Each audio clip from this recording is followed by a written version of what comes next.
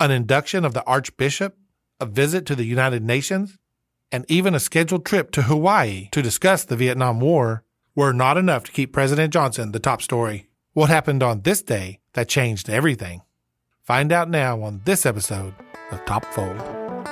Welcome to Top Fold, a podcast about all the news that would have been. I'm your host, Luke Heffley. Here at Top Fold, we explore monumental events that didn't make the top story only because that spot was already taken.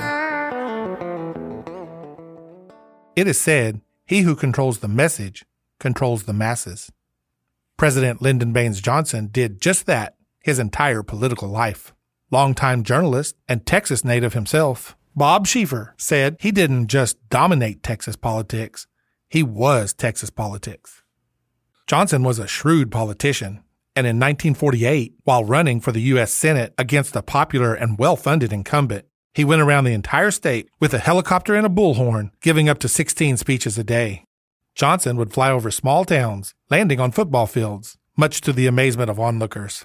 His winning message made him the only person to serve in the House of Representatives, the Senate as minority leader and majority leader, the vice president, and the president of the United States. The only one. Johnson choreographed everything, including the infamous photo of him taking the oath of office next to Jackie Kennedy on Air Force One after JFK's assassination. Johnson made sure it was recorded, projecting a message of leadership and continuity in such a troubling time. In 1964, controlling the timing and the narrative the entire way, Johnson championed the Civil Rights Act, signing the bill into law surrounded by civil rights leaders for all the world to see. When 2 U.S. Navy destroyers were allegedly attacked off the Vietnam coast, Johnson advocated for formal involvement in the war with what was called the Gulf of Tonkin Resolution, and it overwhelmingly passed in both the House and the Senate. Whatever the crisis, Johnson made sure that he controlled the message. The successful passage of the Civil Rights and the Tonkin Resolution gave LBJ the motivation and the message he needed to run for president himself in November of 1964. Pushing back on the wishes of the very popular Attorney General Bobby Kennedy, who wanted to join the ticket as his vice president, Johnson instead chose Hubert Humphrey, and the two of them won the presidential election by a landslide. In early 1965, after law enforcement attacked civil rights protesters trying to cross the Edmund Pettus Bridge in Selma, Alabama, known as Bloody Sunday, Johnson gave a speech to Congress declaring that the nation must overcome the crippling legacy of bigotry and injustice, and said, quote, "We shall overcome." The speech was a huge success. The voting rights bill overwhelmingly passed both chambers, and Johnson signed it into law that fall. Then the tide slowly turned. Riots, rising national crime, and the mounting losses in Vietnam plagued Johnson's second term. Many national leaders openly criticized the president. In February of 1968, he lost the messenger. Walter Cronkite, America's top news anchor, famously told the nation that America was losing in Vietnam. Cronkite's message was somber and to the point. After the report, it is said that Johnson uttered the words, "If I've lost Cronkite, I've lost Middle America." For the first time in his political career, the narrative had slipped from Johnson's hands, and his opponents knew it. Eugene McCarthy ran a shockingly close second to LBJ in the New Hampshire primary, and then Bobby Kennedy himself decided to officially challenge the sitting president for the Democratic nomination. To take back the message, Johnson decided to do what he did best, speak to the American people with a primetime address from the Oval Office on March 31st, 1968. He announced that almost all bombings would cease in North Vietnam and that the U.S. was prepared to move immediately towards peace through negotiations. If that wasn't shocking enough, what he said next was a true political bombshell. "I shall not seek and I will not accept the nomination of my party for another term as your president." In the entire history of the United States, only 5 other presidents have not run for a second term, and most of them stated their intention either before or shortly after they became president. This was rare, very rare. If Johnson wanted to take back the narrative, he had succeeded 100-fold. Johnson decided that he would be seen not only as in control, but also as an instant elder statesman for his party and his country, the one to bring peace to Southeast Asia and sacrifice a second term for a greater America. He decided that he was going to be the national topic of discussion for the next week and the rest of the year. The Washington Post, previously very critical of LBJ and his policies, praised his, quote, personal sacrifice in the name of national unity. Johnson's approval rating shot up 13 points almost overnight. The following Thursday, after his monumental announcement, was going to be the first shining moment in Johnson's new era. He traveled to New York City to oversee the induction of Bishop Terrence Cook as the Archbishop of New York and the Catholic chaplain for the entire U.S. military, whom Johnson had handpicked for that position. For a bit of context, on this momentous occasion, there have only been 7 archbishops of New York in the last 120 years, while at the same time, there have been 10 popes. When the president entered St. Patrick's Cathedral, the entire congregation stood and applauded for him, and even after he was seated next to former First Lady Jackie Kennedy, they just kept cheering. This was a stark contrast from just days earlier.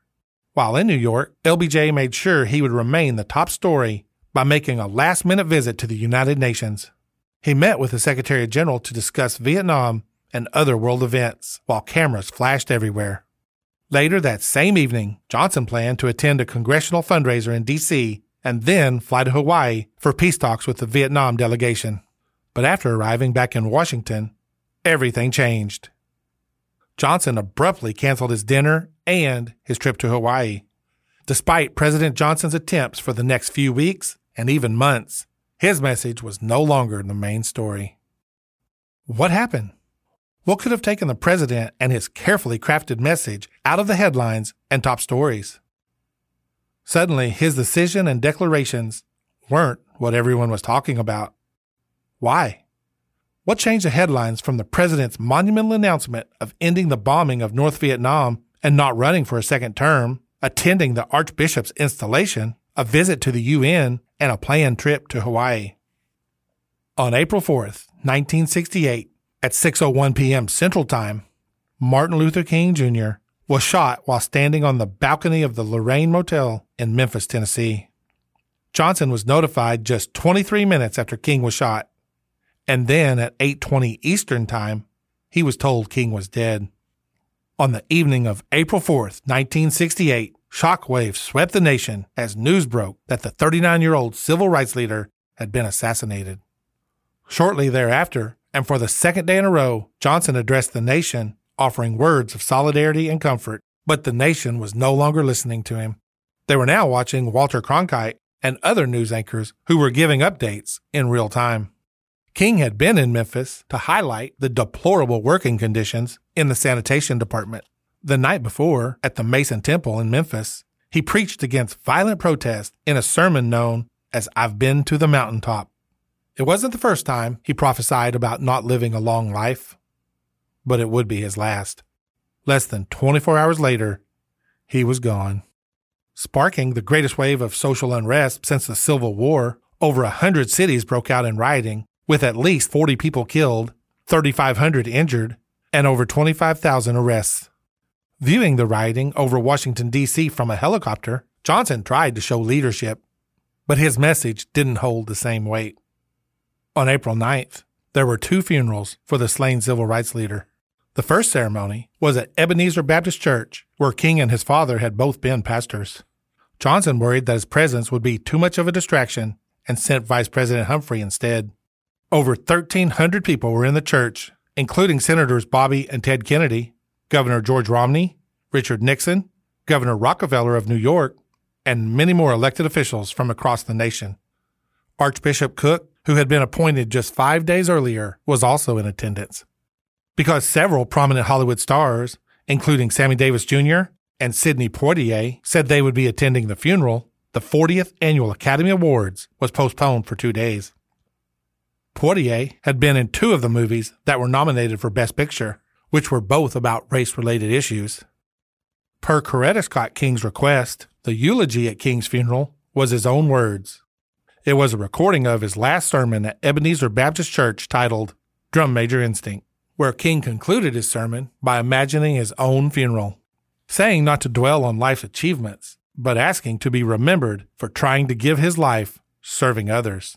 He said, yes, if you want to say that I was a drum major, say that I was a drum major for justice, say that I was a drum major for peace, I was a drum major for righteousness, and all the other shallow things will not matter. The second funeral was open to the public at Morehouse College, King's alma mater.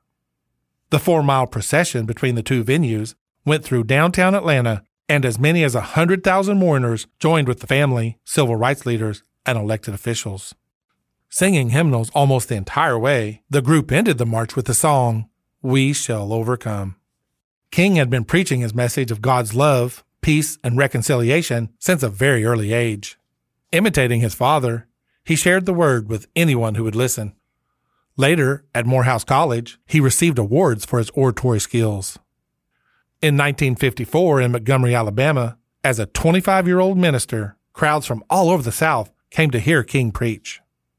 He became a national figure during the Montgomery bus boycott, even being arrested and jailed. In 1957, King founded the SCLC, or Southern Christian Leadership Conference, which he led until his death. On September 20th, 1958, in Harlem, while signing copies of his book, Stride Toward Freedom, King was stabbed in the chest with a letter opener. He had emergency surgery and was in the hospital for several weeks. In April of 1963, during a nonviolent protest in Birmingham, King was arrested, and from his cell, he wrote Letter from Birmingham Jail, which advocated for direct action against unjust laws. In August of that same year, on the steps of the Lincoln Memorial, King delivered his most famous speech, "I Have a Dream." His message on that day, and for the rest of his life, solidified his leadership among the black community. Johnson eventually did make the trip to Hawaii, but now dealing with the racial tension at home and trying to end the war, it was easy to see he wasn't in control. North Vietnam now felt emboldened to prolong the war to break America's spirit, and the war went on for years after Johnson left office. In June of 1968, King's assassin, James Earl Ray, was captured at London Heathrow Airport. On March 10, 1969, Ray officially confessed, but then tried to recant 3 days later. He eventually pled guilty to avoid the death penalty and was sentenced to 99 years in prison. He died behind bars in 1998.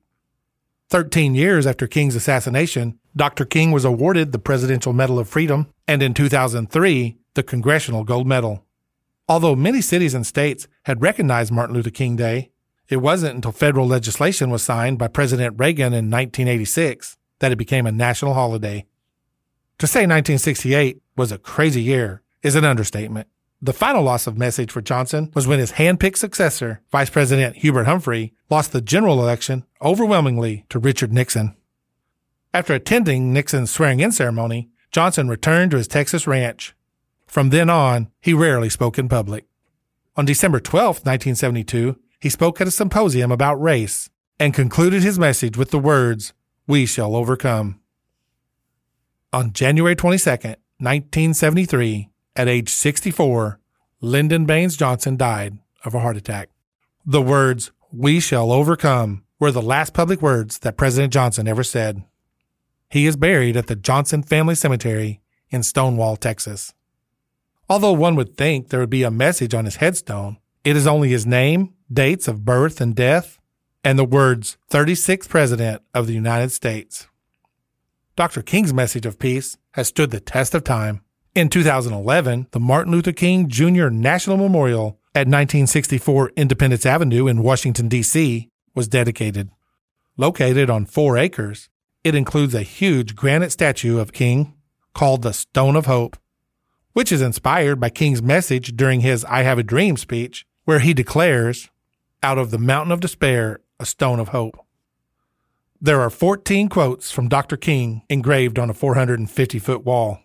The very first quote that one sees on the south wall starts with the words from one of his greatest messages of all, "We shall overcome." On April 4th, 1968, President Johnson's plan to be in the spotlight for the rest of the year disappeared. His attempt to be in the headlines with his well-crafted message was rightfully overshadowed by a great civil rights leader being gunned down in his prime. No matter what Johnson did or said from that moment on would overcome Martin Luther King's message of wanting the world to be a better place. And there you have it, all the news that would have been. Thank you for joining us this week on Top Fold. Check us out on Facebook, Twitter, Twitter, Instagram at Topfold Podcast, and subscribe on Apple Podcasts, Spotify, or wherever you like to listen to your favorite podcast.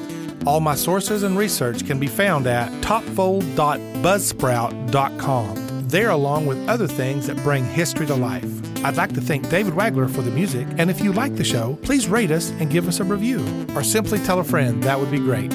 So until next time, there you have it. All the news that would have been.